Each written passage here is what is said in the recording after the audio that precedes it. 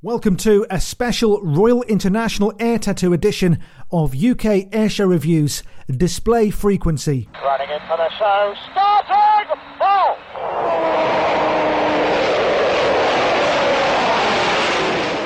Yes, hello and welcome to a special podcast here with the RIAT commentary team. I'm Dan O'Hagan, with me is Ben Dunnell and Spiv Gair. And Ben, you've seen a few of the rehearsals and validation flights today and across the last couple of days. What's caught your eye so far? Well, flying at the moment, Dan, is the Republic of Korea Air Force aerobatic team, the Black Eagles, making their RIAT debut. They were at Waddington last weekend for their Western debut, of course, with their 8 T-50B Golden Eagles, an advanced jet trainer type, of course, also making its Western debut in the UK this summer, but one with a lot of presence, a big aircraft, a noisy aircraft, and a really good aerobatic mount. And Spiv, a programme full of star items. What's really caught your eye so far? Well, the huge variety of aircraft we've got this year is absolutely amazing. I've been in the flight centre here most of the day, so haven't actually seen much of the action. I've heard quite a bit of it, but the thing that's definitely impressed me this year, the multinational nature, the various countries that we've got that we never normally have, and the huge variety of aircraft.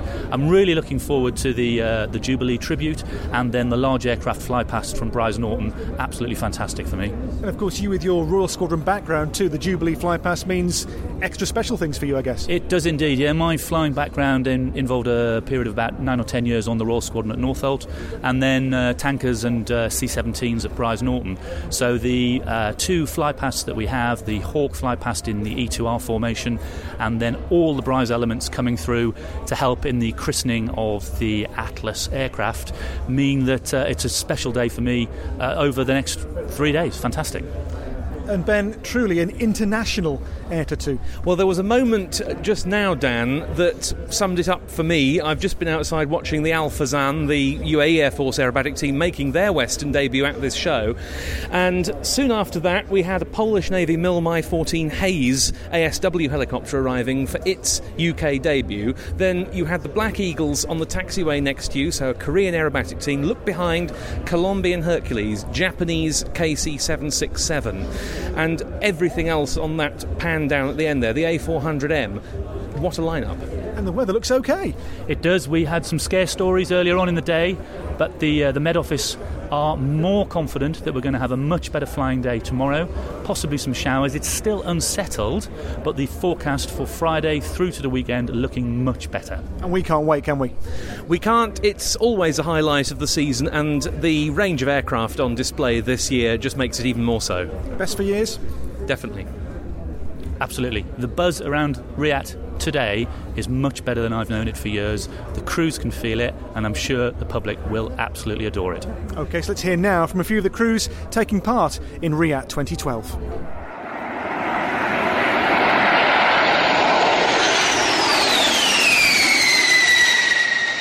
Well, we begin with one of the undoubted stars of this year's show. The Republic of Korea Air Force's Black Eagles team are one of several display items appearing at RIAT for the very first time. Joining us to commentate will be Lieutenant Choi. Here he told me all about their team and their trip to Europe. Well, the Korean Black Eagles here at RIAT for the very first time. What's it like being here? We feel very excited, and we are all ready to surprise all the people. Just tell us a bit about the team's history. How long has the team been flying for? The team has been founded in 1952. There was a stop and pause between them, but basically around 60 years. And how often do you display outside of Korea? Outside of Korea, never happened. So first time here at RIAT? First time here at RIAT, but we did air displays at Waddington. What's it like being outside Korea and flying for public in different countries? I mean, you cannot express with words. I mean, it's very excited. I mean, it's historical, dramatic. So we feel very proud. And what's the reaction been like from British people when they've seen your aircraft display? Okay, we have collected some of the articles and the comments that the UK people posted, and also we operate our pages, and people visited our pages, and it was all about our compliments. And few of the people say we are very competitive. That those are red arrows. So what an honor. The aircraft you fly are the T-50s, which we've never seen here in the UK before. Tell us about the T-50. Okay, T-50, first of all, we want to mention is it's a Korean build. I mean, it looks very similar to F-16, but we kind of benchmarked the F-16, but T-50 is Korean built, obviously. It's a supersonic trainer jet. So I don't think anyone brought supersonic trainer jet into the UK for the RIAT this event. And one more thing is we got very big wings, so we are capable of displaying in both low speed and high speed. So there are very variety of spectrum that we can do the maneuvers. Just watch it. Just watch the show, and you'll see the advantage that T-50 has. And how are the pilots chosen to join the Black Eagles? Okay, so pilots must have experience flying over around 1,000 hours with a fighter jet only. And also they have to lead at least 4-ship formation. And also they have to have an anonymous consent from the existing members.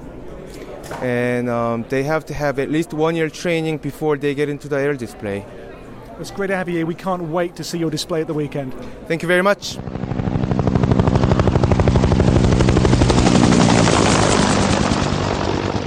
But who decides what you see and in what order you see it at the Royal International Air Tattoo? Well, that's the job of display director Jeff Brindle. What do you look at when you're putting together the display programme for the Royal International Air Tattoo? Well, essentially is to fill all the time available with airborne action.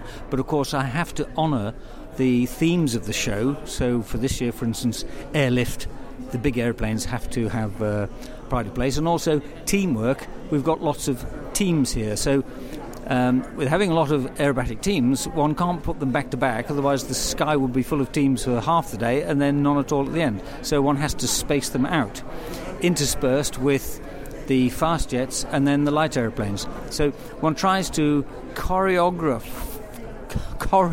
it in ways that make the pattern flow, keep the action going, keep it exciting but safe, and yet let everybody show their airplane off and their skills to their best ability. How hard is it to keep everyone happy? Very. And being a pilot, I know exactly why. But of course, each man believes he and his machine are the prime source of attention, and one has to try and honour that feeling. He is doing his level best to entertain the crowd and also put his aeroplane through its paces. And so it provides me with some interest and often some debate in terms of who perceives the start of the show or the end of the show to be the best or worst place to be. So what have been the real challenges to put together this year's flying programme? This year, basically, the number of teams, because I wanted to give them all an equal opportunity to put their sequence together and present it in a nice and eye-catching fashion, but spread them out such that there are not unfortunate comparisons made between one airplane and another, one team or another, or one national characteristic or another. And funny enough, the national characteristics sometimes show through in the way the teams display their airplane. What's been your highlight down the years of doing this job for RIAT? Well, I still have yet to reach the ultimate pinnacle, which is starting on time and finishing on time, but I still have hopes. But generally speaking, the highlight is always seeing at the end of the time here people slapping each other on the back, congratulating each other on a good performance, and happy people going out of the gate.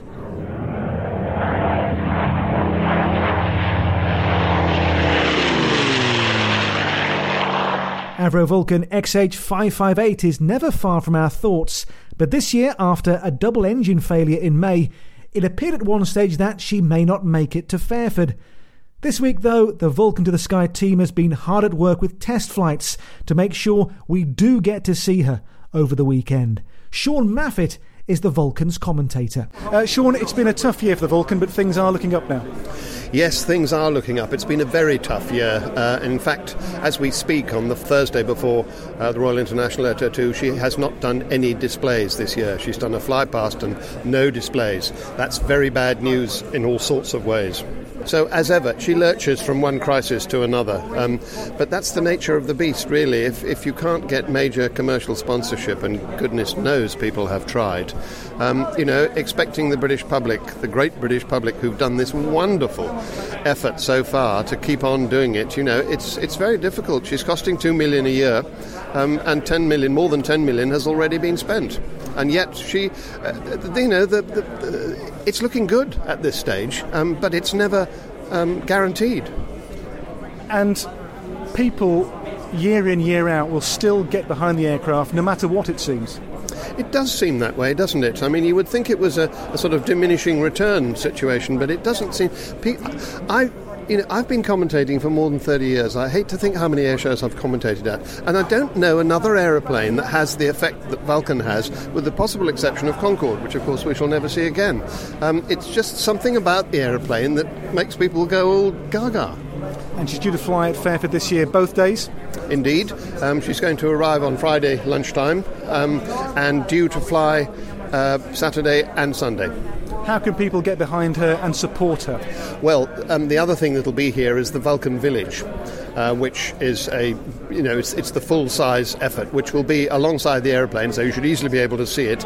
She will be available for people, and one of the things that you get from the Vulcan Village is you get to tour around the aircraft, not inside, but you get a guided tour around of looking at all the bits and pieces, and people should go, if they feel inclined, to the Vulcan Village, and there are all sorts of ways of supporting her, including a magic way of texting. If I can remember the details off the top of my head, what you do is you text the letters VULC and 12, and then you add one number, or possibly two, to decide how much money you want to give. So you can give £1, £3, £5 or £10. So if you wanted to give £3, you text VULC 123 and you text it to the number 70070. 70070, and you'll get an acknowledgement, and they'll get back to you, and they'll ask you if you want to give charitable giving, all that kind of stuff, and all of it goes to Vulcan. I think there was, with the problems this year, a real warmth came out for the aircraft again, didn't it? I think it did. She's been so often on the verge of disaster, and people always come through. A lot of people say they don't, it's just not worth it. But she does come through and has done. I mean, 4 years ago, if you'd said she'd still be here doing this, people would have laughed at you. Well, they did. Dare we say now how much longer she can go on for, realistically? Well, she's going to be around next season, all being well. After that, I'm not so sure. The fatigue life situation begins to creep in, and there is also the matter that we've lost 2 engines this year through the dreadful problem, which everybody's awfully sad and embarrassed about. And so the stock of spare engines is down. I mean, it's pretty low at the moment. It will get built up. So those are the 2 possible problems, but she's overcome insuperable problems in the past, so she probably will continue to do so. Let's hope so, Sean. We'll see you across the weekend for the show commentaries. Certainly will. Thanks very much, Dan. Now, as the commentary team, our job during the week before the show is to meet the arriving display crews, and the place we do that is somewhere the public rarely hear about. Time then to put that right. We're outside now, we're building on the airfield's south side. Spiv, this is the flight centre. What goes on here? Well, this is quite an amazing setup, actually. Prior to show week, this is just an empty hangar. There's a hangar with about 1,000 foot of space in it, absolutely nothing, and within a few days prior to the show, an entire international operations centre is set up and created. Let's go and have a look. Okay, first here, baggage drop, fairly self-explanatory. Yeah, quite literally, as visiting air crews come, they're collected in vehicles and brought here. They then get rid of all their baggage, their domestic things that they've got with them, their clothing, their overnight bags. But also, from an aircrew point of view, we have facilities for storing flying equipment, helmets, life jackets, and anything else that may have explosives in it as well. They get rid of their bags, they're a bit more unencumbered, and then they move on through into the rest of the building. OK, now we come to a desk marked UK Border Agency, Immigration and Customs. Correct. You wouldn't expect to even think that such a thing would happen. But given the very international nature of the air tattoo, one of the first things that has to happen is foreign crews have to clear customs, just like you and I would if we arrived from overseas. Aircrew reception is the next desk here. Yeah, this is a fantastic setup here. Fully staffed by volunteers, ranging from girls who work with British Airways to students and to long-time people who've been coming here year after year. An automated computer system that sorts out your hotel reservations, your transport requirements, and all those other matters. It's really slick. The crews love it, and it is one of the signatures of RIAT that this works so well. OK, now next is a desk I think our listeners will be fairly familiar with, aircraft checklist. That's right, yeah. All the crews that pitch up are required to give the full details of their aircraft. They're then compiled into the checklist so that people can check them off and ensure that they've seen or spotted as many or all of the aircraft as they can. Here we have an office which is very, very important. It is, yes, and an office that I used to be very familiar with in my role as the Deputy Director of Air Ops here. The Nerve Centre, for want of a better phrase, run with a mixture of volunteer staff, but more importantly, the core of the permanent staff. So the Deputy Director of Aircraft Ops, who throughout the non-air show period is in charge of sorting out the air show elements, invites to all the foreign national air forces, embassy visits to liaise politically to try and encourage participation, and then these people act. If you look at it as a military operation, you're looking at the OC operations of the base, with then various squadron commanders running various elements around here. So run very much on military lines, but by dedicated civilians. OK, next we go to one of our sponsors here, Jefferson. Yes, they've been valuable over many years here with actually helping us put this room together. They have, over the past few years, built their friendship and their partnership with the Flight Centre. They now, in addition to their military role, for want of a better word, they also provide a fantastic little coffee bar. It's great coffee, isn't it? It's fantastic coffee. But they actually end up as the sort of centre for the aircrew to come and meet, have a coffee, and show off, quite rightly, some of the excellent software products that Jefferson have got available for aircrew. So, no, a really, really good partnership to have here with them. OK, now moving on, we go towards the more flying display-oriented row of desks. Now, we come, first of all, to flying operations. Yeah, that's right. Notwithstanding the reason that you are here at RIAT, if you are flying a static aircraft in, or if you are displaying, you need to sort out your arrival, and from a flying point of view, you also need to book your departure slot and sort out your flight plan and your ultimate destination requirements. So again, a bunch of volunteers who are professional air traffic controllers, professional air operations assistants, form a little cell here, and they sort out for every single arrival and departure, they sort out all of those details, input it into the national computers so that everybody can be as smoothly arrived and departed as possible. OK. Now, next is the flying display desk. Now, this desk, I guess, is where the show is actually put together. It is. This desk really is the one desk that most people who come over the weekend will be bothered about, because this is the desk run by 3 people this year who choreograph the display. They work with the aircraft that they've been given to put together the best flying performance that they can. They then deal with each individual crew as they come through to discuss the exact details, any fine-tuning, any legal requirements, any changes to regulations, to ensure that it's all run safely, smoothly, and to put on a brilliant performance. OK, with that in mind, we come to the next desk, the Flying Control Committee. Yes, indeed. Effectively a sort of standards and evaluation team who control and govern all flying that goes on here, but primarily for the display flying. These guys are seasoned display pilots. They are authorised by the Chief of the Air Staff to run a red card system, and if there's anything that they see that they feel to be vaguely dangerous or needs tightening up or changing, they have the ultimate power. And quite literally, they have grounded and red carded people in the past, primarily to make sure that the display is as safe as possible for everybody in the local area and on the showground. OK, well, next in line comes our good selves, the commentary desk. And sat here now, grinning at us, is one Ben Dunnell. Ben, what goes on here? Well, Dan, apart from us getting our notes together and various bits of preparation and so forth, and a lot of idle chit-chat, it must be said, we get to see the display crews as they pass by, because, as I'm sure you've been hearing, they come on this circuit of the room, and when they come here, they or their commentators meet us, provide us with information on their routines and so forth. If it's their commentator coming to see us, we let them know where they need to come over the weekend. If there's any notes that we need to be provided with, pronunciation of people's names and names of bases is very important. Also confirmation of anything interesting they've been up to recently with the aeroplanes. OK, well, that's us. Now, the desk next to us is perhaps the most important desk of all. It's the Weather Services desk. Now, the two young ladies here are going to, I'm sure, tell us some good news for the weekend. What's the weather looking like for now for the upcoming show days? Well, Saturday's looking not too bad, actually. We've got probably a risk of being a bit cloudy first thing, but brightening up, some sunshine, but just a risk of a few showers in the area, mainly from late afternoon. So not as bad as we maybe first feared? No, I don't think Saturday should be too bad. Sunday does look like a slightly higher risk of getting some showers, but there will be dry spells in between them as well, so not too bad at all. So there we are. That is the most important desk of all here, I think, the weather desk in the flight centre. So, Spiv, that was the tour, and this is a very, very busy room. Absolutely. Thousands of people go through this room during this week, and thousands of them will go through on Sunday afternoon, Monday morning when they start and depart. A week later, this place is empty. There is nothing here. It becomes an empty hangar.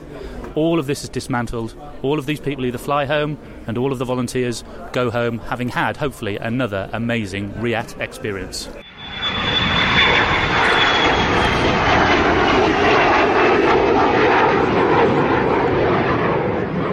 RIAT 2012 is one of the most international air tattoos in years. Our friends from Norway have brought 3 F-16s for static display. Major Martin Tintin Tesley is one of the pilots, a man with a passion for his aircraft and also for one of a much older vintage. Well, welcome to Fairford, first of all. Tell us about the aircraft you've brought here today. Thank you. We came down with 3 Norwegian F-16s. They're old Block 15 from the early 1980s. So it's a very old airplane, but it has been updated and with all the new equipment. So it's today it appears to be inside a very modern fighter type aircraft. And what is the F-16 like to fly? The F-16 is wonderful to fly, and especially in Norway, where we can fly low in the mountains and the fjords. Coming down here today, we had an opportunity to fly from Ørland, which is in the middle of Norway, and go through some nice mountainous area. We did have to refuel close to Oslo. And then we flew over the North Sea to arrive here in the UK. We were supposed to bring 3 tiger-painted aircraft. Unfortunately, one of our aircraft didn't make it, so we brought 2 tiger-painted aircraft, and we think they're decent and nice to look at. And where can people see your aircraft this weekend? Whereabouts are they parked? They are parked pretty much on the middle of the aerodrome. And they're quite visible. If you see a orange black painted F-16 next to a white and black painted F-16, then you'll know that you're looking at the Norwegian Tiger F-16s. You've also acquired a much older jet aircraft recently, the wonderful T-33. Tell us about that. Yes. For about a month, I've been the proud owner of a T-33. It's actually the Canadian built aircraft. So the specification is a CT-133, but it's a licensed built T-bird by the Canadians. It was in the Canadian Armed Forces till 2007. And then an American gentleman bought it, and I bought it off him here 1 month ago. And it's a wonderful aircraft to have. It's a beautiful aircraft. It's It's a 1958 model. Currently, it's the only T-bird flying in Europe. So my hope is that I will be able to come back next year and present that aircraft to the Fairford Air Show. We'd love that. What made you decide to say, right, I want to get myself a T-33? There are many reasons that I've been very interested in vintage aircraft for a very long time. I'm also a part of the Norwegian Air Force Historic Squadron, and we operate de Havilland Vampires. So I've through the experience of operating that type of aircraft, I've seen the possibility that it's actually possible for me with the support that I have through the Norwegian Air Force to operate a T-33, and so that's why I decided to do it. And this year is special in Norway because we're celebrating 100-year anniversary of the first Norwegian powered flight. So this year was the right year to acquire an aircraft like that.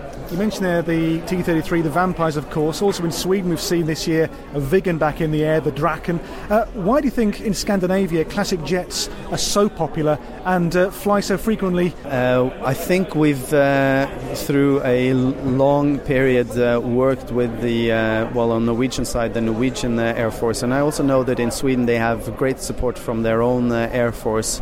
And that helps in making it possible to show these airplanes at air shows. And the main thing for us is actually to show what the history and to take care of our history. Compared to other places like the UK, there are it's a lot bigger. And to get, you have the Battle of Britain Memorial Flight, and I would say that this is a very much smaller scale, but it's in the same support system as the Battle of Britain Memorial Flight, but in Scandinavia. But as you mentioned, it's a great thing what they've been able to do in Sweden this year, getting the Viggen up. I've seen it twice already at air shows in Scandinavia, and it's a wonderful airplane. Just compare for us flying the T-33 and flying the F-16. What are the major differences? Well, the T-33 is it's a first-generation jet.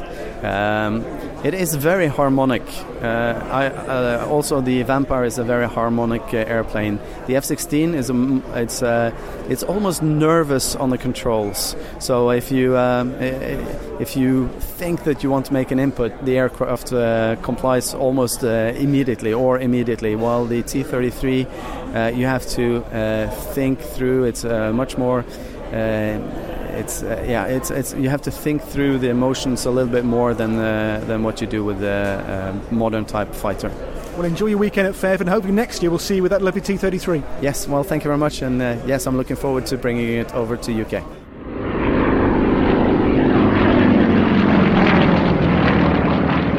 Staying with rare aircraft on static display, how about the striking ex-Luftwaffe OV-10B Bronco? Tony De Bruyn is the owner, and he told me plenty about this and the other two he owns. Well, I'm joined now by Tony De Bruyn, who has brought over the wonderful OV-10B Bronco. Tell us about the Bronco.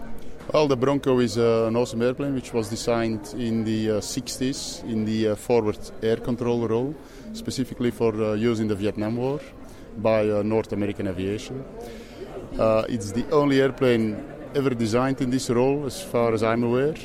And it was loved by the forward air controllers very much because it was an upgrade from the 01 or the 02s, Skymasters. So designed in the 60s, it's a highly maneuverable airplane. It was operating pretty low to spot the enemy positions and then call in the firepower to come and take care of them. And what's your involvement with the Broncos over the years?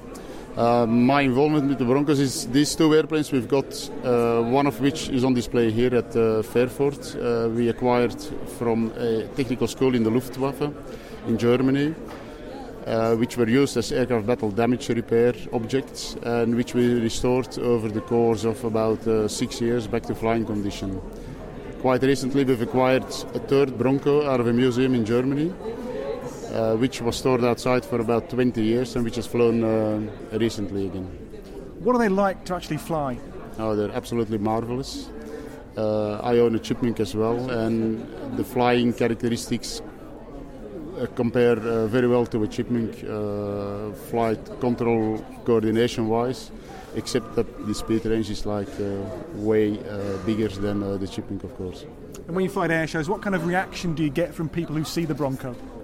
They think it's a very unusual airplane. Some people think it's ugly. Some people think it's beautiful. Everybody has got definitely an idea about what the airplane is. So it certainly springs out. And where can people see the aircraft here at Fairford this weekend? We will be in the Vietnam compound, all the way at the beginning of runway 24, close to where the Korean display team is parked. And where can people see your aircraft fly at shows over the next few months? Next few months we will be displaying at Dunnell. We'll be displaying in Oxford, Fly to the Past, in the first weekend of September, which is pretty close by. And then later on we will be displaying in Illa in Berlin. But what of our own Royal Air Force? It's been a difficult week, but we'll see a huge range of displays from them, from trainer types to frontline jets. This year's Hawk display pilot, Flight Lieutenant Phil Bird, knows Fairford well. Well, I guess first of all we must talk about Fairford because it's your hometown, your home air show. What's that like for you? Yeah, it's fantastic. I've lived in Fairford all my life, so since for the last 30 years. And coming home to RIAT is fantastic. It's in the middle of a hugely busy display season, the busiest one the Hawk, the RAF Hawk has ever had. But it's the highlight of the season for me personally. So how were you picked as the Hawk display pilot this year? It's the same every year, really. There's a group of people apply for it, a kind of competition. So the station commander sits in the back seat of the applicants' aeroplanes, whilst you do the aeros. You do some presenting to the senior guys on the station commander and squadron bosses, interview, and then from that, those same people, the squadron bosses at RAF Valley and the station commander, make their choice. And what kind of training do you go through in the weeks and months before the show season starts? So that selection happens in about November. In about January, having put together a display on paper, you start flying it at 5,000 feet, drop it down to 1,500 feet once you're cleared by your supervisor, down to 1,000 feet, down to 500 feet, which is the final height that we fly to, 500 feet for aerobatics and 100 feet for the fly pasts. That process takes about 2.5 months, and culminates with the Public Display Authority being awarded by the AOC of 22 Group. And what's the Hawk like as an aircraft to fly at air shows? It's fantastic. It's really manoeuvrable. It handles really, really well. It's very forgiving, and it's and it looks really nice as well. In the paint scheme it's in this year, it just adds to that. So it's as a display aircraft, it's a real pleasure to fly. And that paint scheme, it's a bit special, isn't it? It is. We wanted something really special for the to the Jubilee to complement the Olympics, and we've got it. Yeah, it does. We're really proud of it. It looks really, really good. So whose idea was it to paint it in that exact scheme? We kind of came together as a team, battered some ideas around, and that dropped out really. So it was a kind of natural choice as a nice way of representing the service and flying the flag during the year. Finally, out any friends and family here to watch the display this weekend? Well, as I said, I live just here, so do most of the family, so there'll be tons of them, I'm sure. No pressure then? No, I better make sure it's a good one.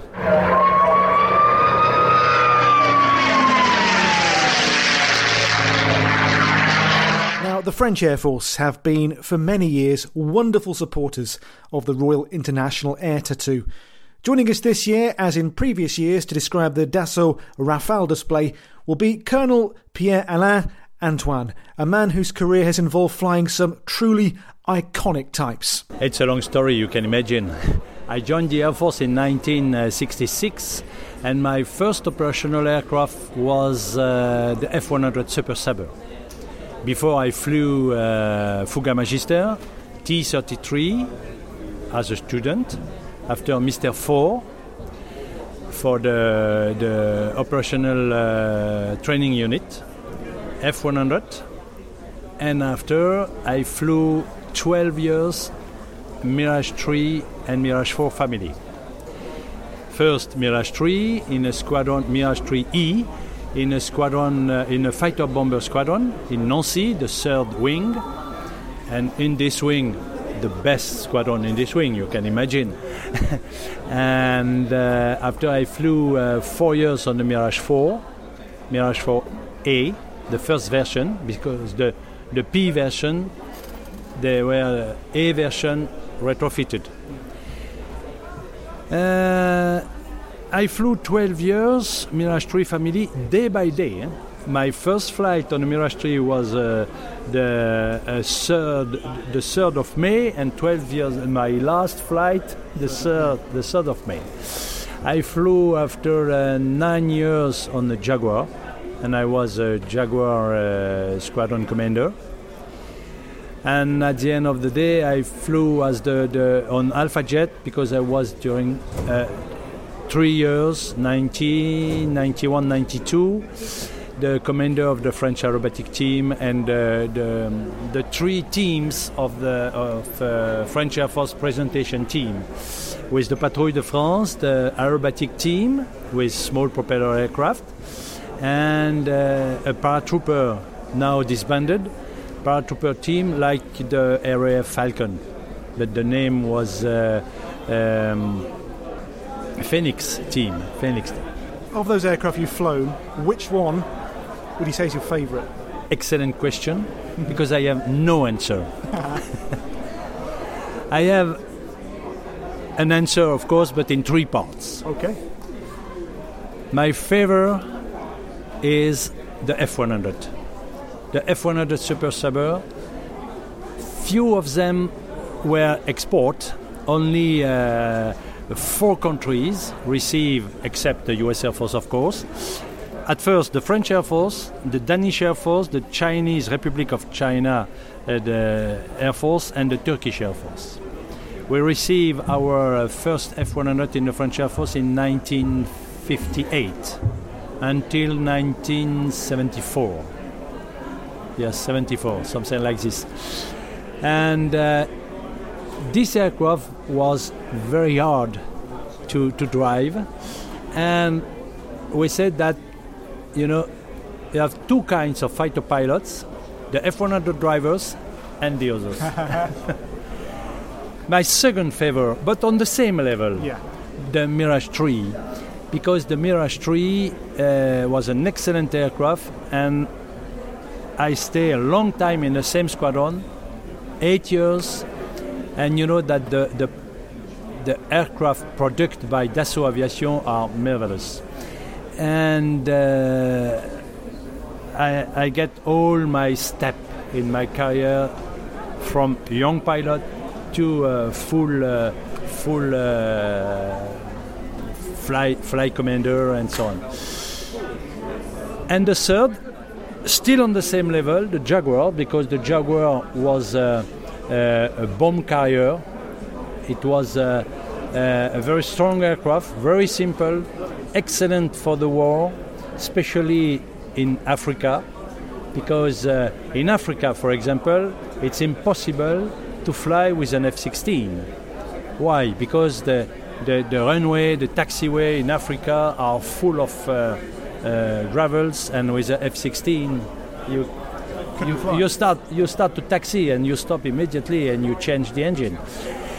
And the Jaguar was probably the same in the Royal Air Force, probably the only aircraft in the French Air Force capable to carry all the ordnance. It was not the Formula One. It was a good aircraft to perform the war.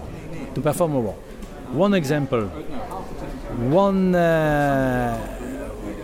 One of them, serial number is the A91. The A91 received bullets from during the attack in Chad of the Wadi Doum Libyan airbase in north of Chad, with one engine in fire, the second engine with red lamp for both red lamp for afterburner, the limit of the temperature gas exhaust at 1,000 degrees, because the maximum was 1,000. Yeah.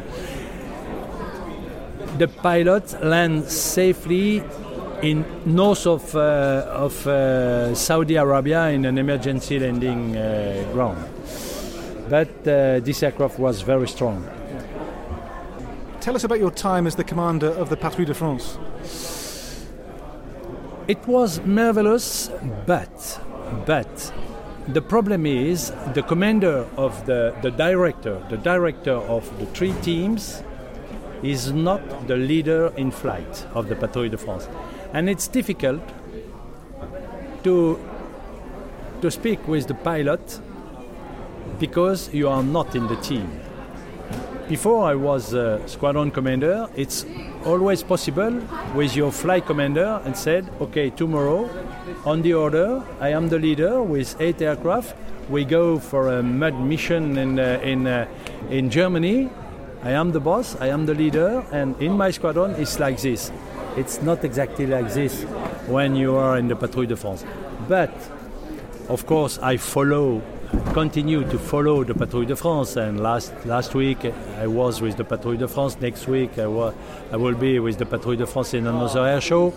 And you imagine that I am a reservist now, but this weekend I am on duty, of course. And when I was the director, very often the leader gave me the lead of the team for ferry flight and so on, including a loop, for example, over the arrival base and so on. But I had preferred to be an operational squadron commander than the Patrouille de France commander. Of course, the life is very lucky. You are received in a great hotel. You are always VIPs. You are in front of the president, of the member of parliament, Lord Mayor, everywhere. But operationally speaking, I had preferred to be in green in my fighter bomber squadron. RIAT, this air show, the French have given us such great support down the years. What does RIAT mean to the French Air Force? When in France we say this is the Mecca of something, this air show is the Mecca of the organization of air show. But they need a lot of people, and so on and so on. And I suppose that it will be more and more difficult to organize due to budget cuts and so on and so on and so on. I can imagine that. But very often other countries organize air show. You have only one thing: just copy this. Just copy this is absolutely the best we can do for an air show. And also, for example, last week I was the speaker of an air show in Avord. You know where is Avord in France? It's in the middle of France, where our AWACS fleet is located.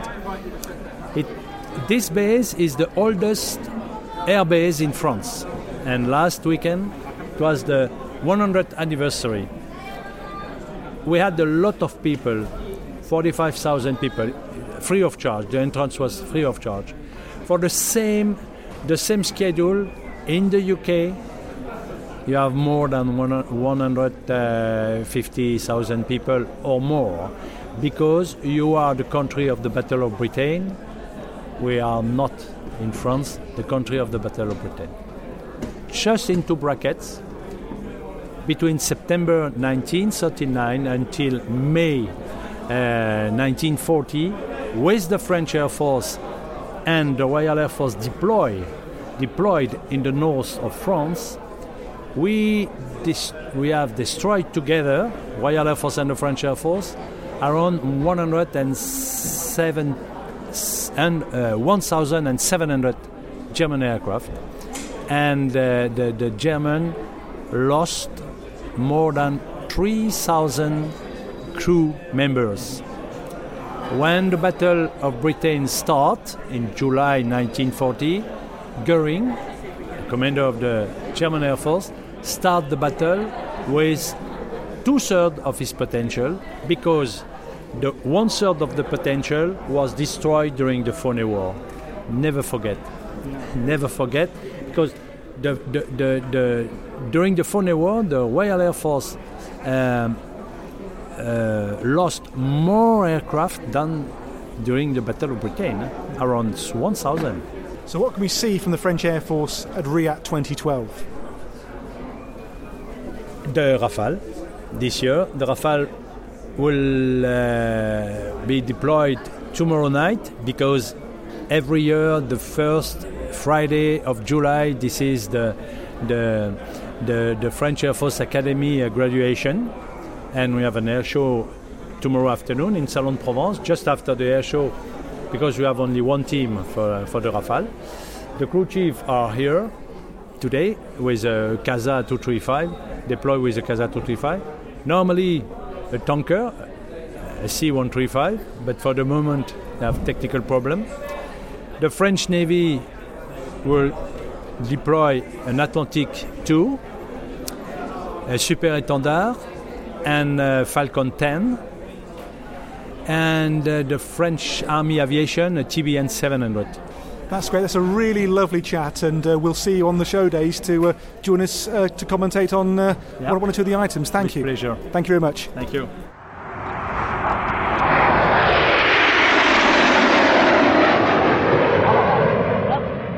So RIAT 2012 is almost upon us.